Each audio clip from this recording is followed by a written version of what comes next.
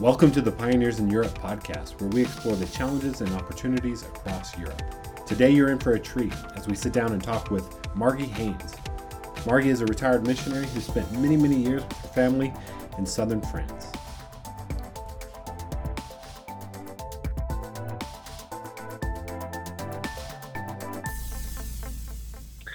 Well, again, welcome to the podcast. We are so excited this day to talk with Margie Haynes. Margie and her family served many years on the mission field. And so thanks for joining us today, Margie. My pleasure. Margie, I'm really excited to talk with you today for just all that you have to offer, not only me, but the listeners. Tell us a little bit about your story. I know that it was 1964 that you first went to the mission field. So tell us a little bit about that. The actual departure was on a boat, which we said must have sunk after we arrived. But anyhow, we left New York on the Saturnia in March of 1964. I was already 6 months pregnant with my first child. And we arrived in Casablanca, Morocco, 2 weeks before a big mission wedding where two of our colleagues were marrying. So we quickly met our colleagues from across the field, North Africa, Algeria, Tunisia, that had come over for this wonderful wedding. And 3 months later, we had our first child in Tangier, Morocco. Wow.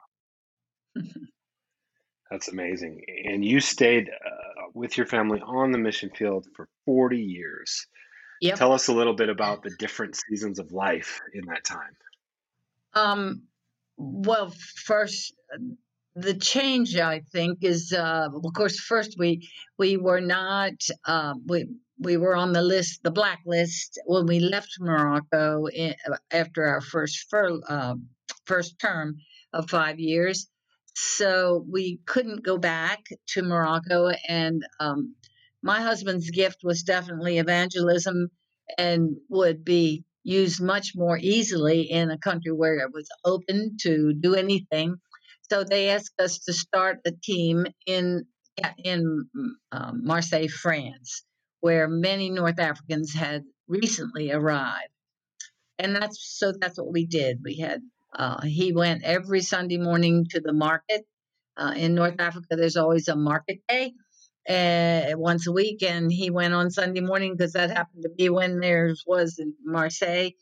Had his art board up, and every week for about, I guess, 5 years, 6 years, he was doing that. And we did lots of other things, but it was a change when we went to Marseille. And then, of course, over the years, when we first went, the Muslims that were there were not really being watched over by the big guys from other places. But pretty soon, the professional Muslims got a hold of France and put some clamps on them, so it became more difficult to work with the children. But we found our ways till the last 10 years John was there. He was prison chaplain in the prison in Toulouse, where we were living.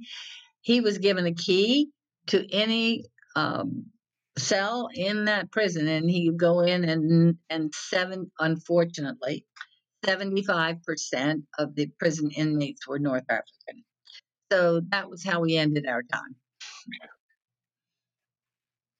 So ministering to prisoners, that's amazing. And while you were there, your husband wrote a book as well. Tell us a little bit about that. That's right. In 1984, he had wanted to go back and get his master's at school here in America. So we came back to Columbia Bible College, and he wrote his thesis, Good News for Muslims. But it was really oriented to people that didn't know a lot about Islam, who were ministering as we did in France. There might have been French people that came across a Muslim, didn't know zero about them. And that's was the basis of the book. And it has been translated into Italian, for immigrants, the Italians, and know a little bit about Islam. Yeah, It's also been translated in German, I think. that's amazing. Tell us how two Americans so long ago got a heart to reach out to Muslim background people. Um, when we went to, we knew the Lord was calling us to the mission field, but didn't. This was our years that we were dating and engaged. But we didn't know where. But as when we went to the Bible college, there were Saturday night prayer meetings for groups all over the world. You could just pick where you wanted, and we ended up in the Muslim prayer group.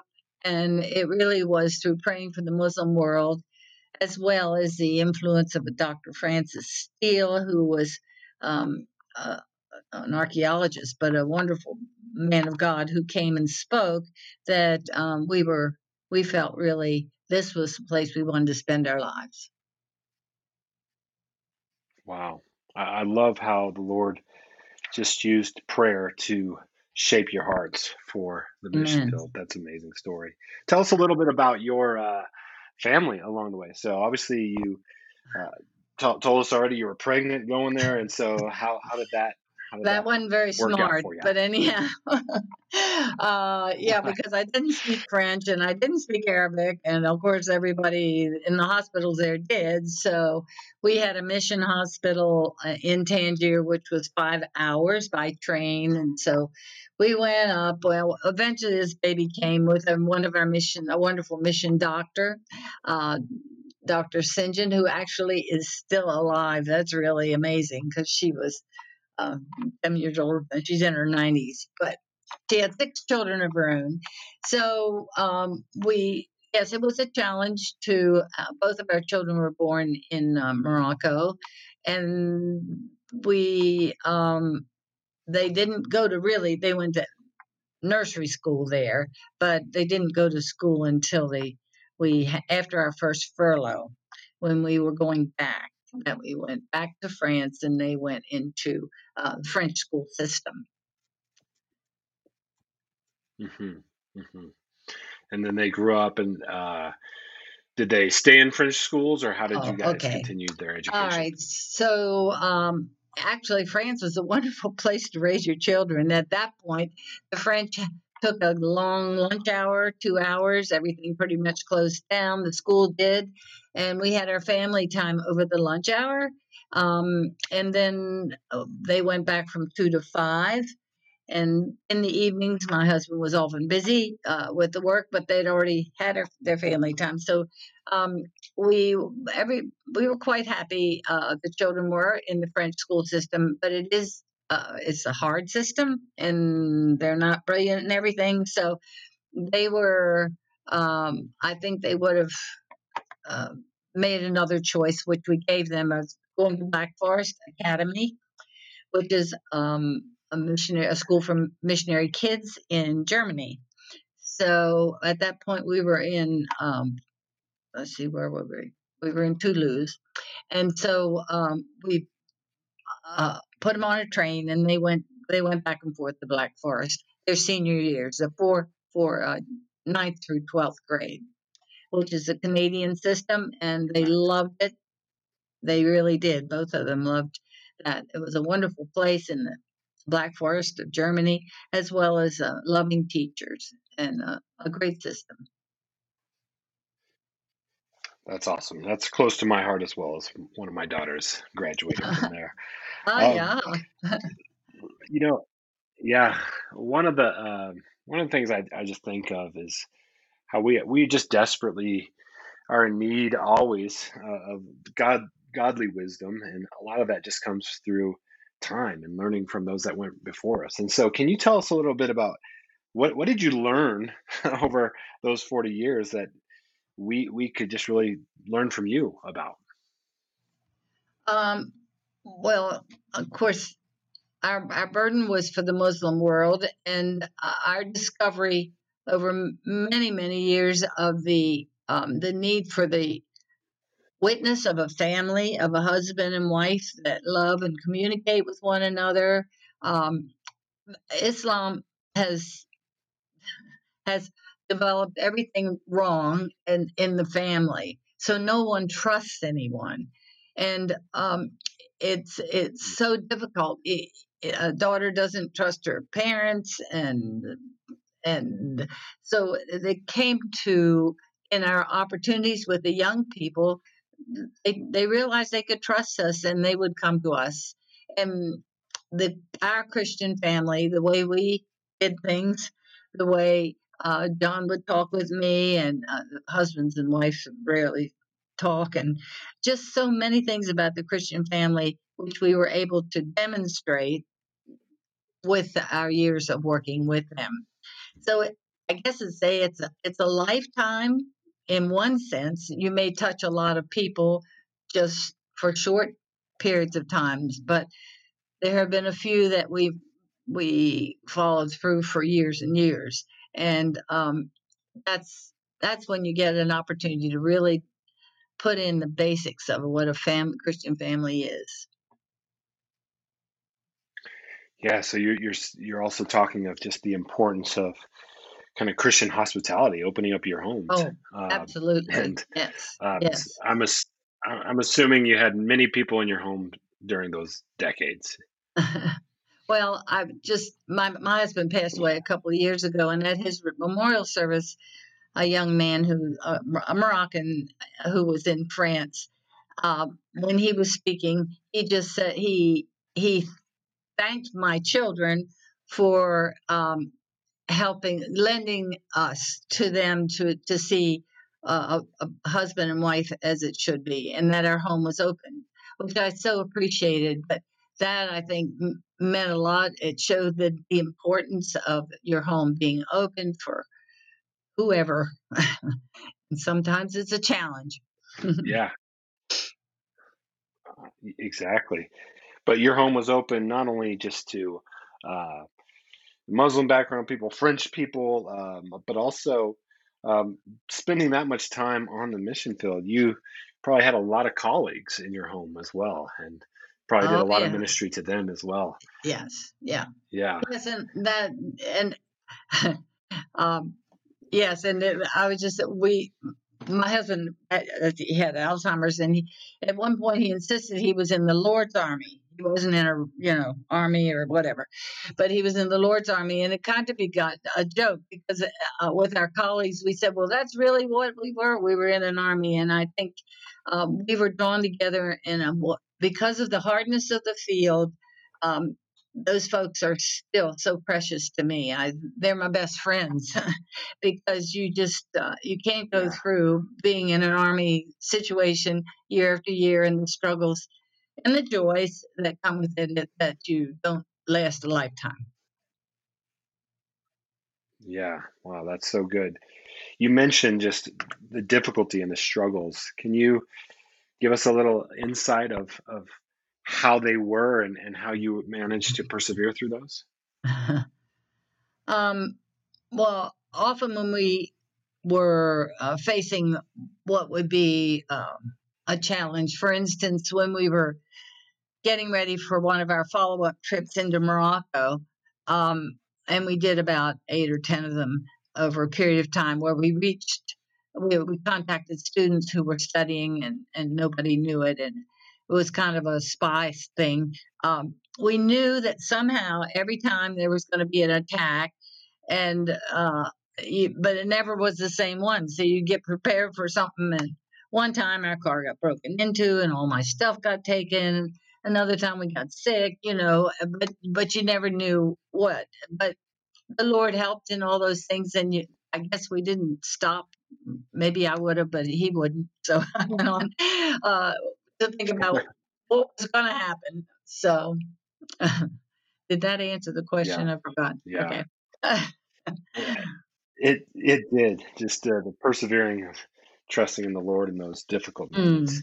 Mm. Um, let me ask you this. So, as maybe some of our listeners are younger or considering missions for the first time, or maybe never even considered it, um, what would you say to maybe the next generation of Christians and potential missionaries in terms of what you've learned and what you how would you encourage or even exhort them in their call to missions?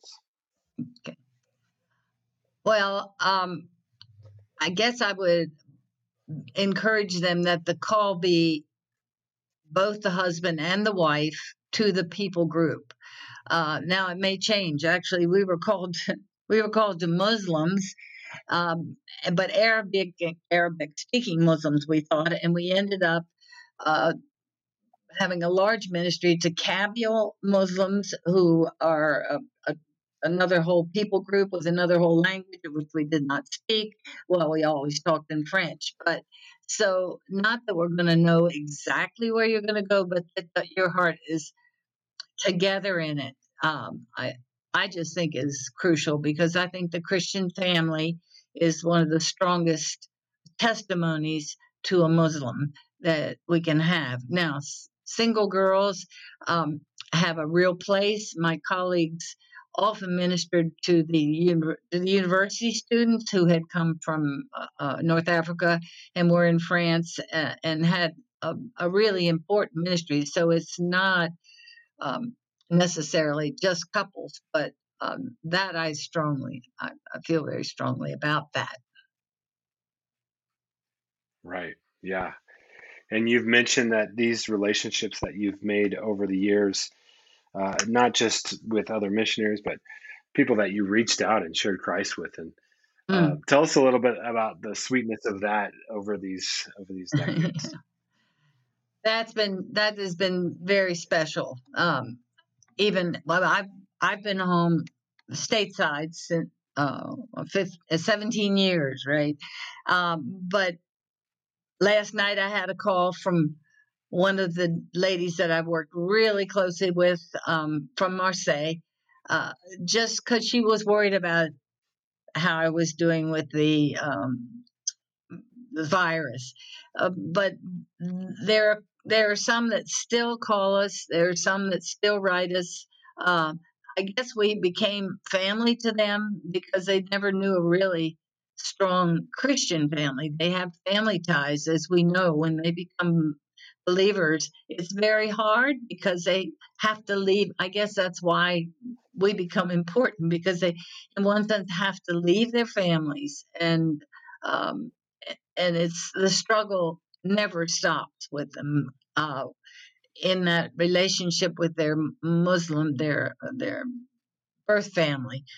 The family often treats them differently, and their children are treated differently, and they just need some place to belong. The church needs to have a part in that, Mm. but it has been difficult in France because, of course, the French don't really love North Africans either. So, an international church is the closest that we found to helping them integrate, but they still needed something in their own language to sing their own songs, and that we could fill in for that emptiness. Yeah, absolutely. It reminds me of what Jesus said when we have to leave our family and our jobs and all those things, that how Mm, when we come into the kingdom, he provides 100-fold in all yeah, those that's things. right. And you are the Amen. tangible answer to that. Yeah. Amen. Well, Margie, I just want to, on behalf of just being a missionary myself, and being a Christian, I just want to thank you and your husband, John. I know that he passed away a few years ago, but Hmm. thank you so much for just the way that you followed the Lord, and your example is a strengthening of our faith. And I just pray that many that hear this podcast would be encouraged and even spurred on by your example. So thanks for joining us today, Margie. It was my pleasure. God bless you.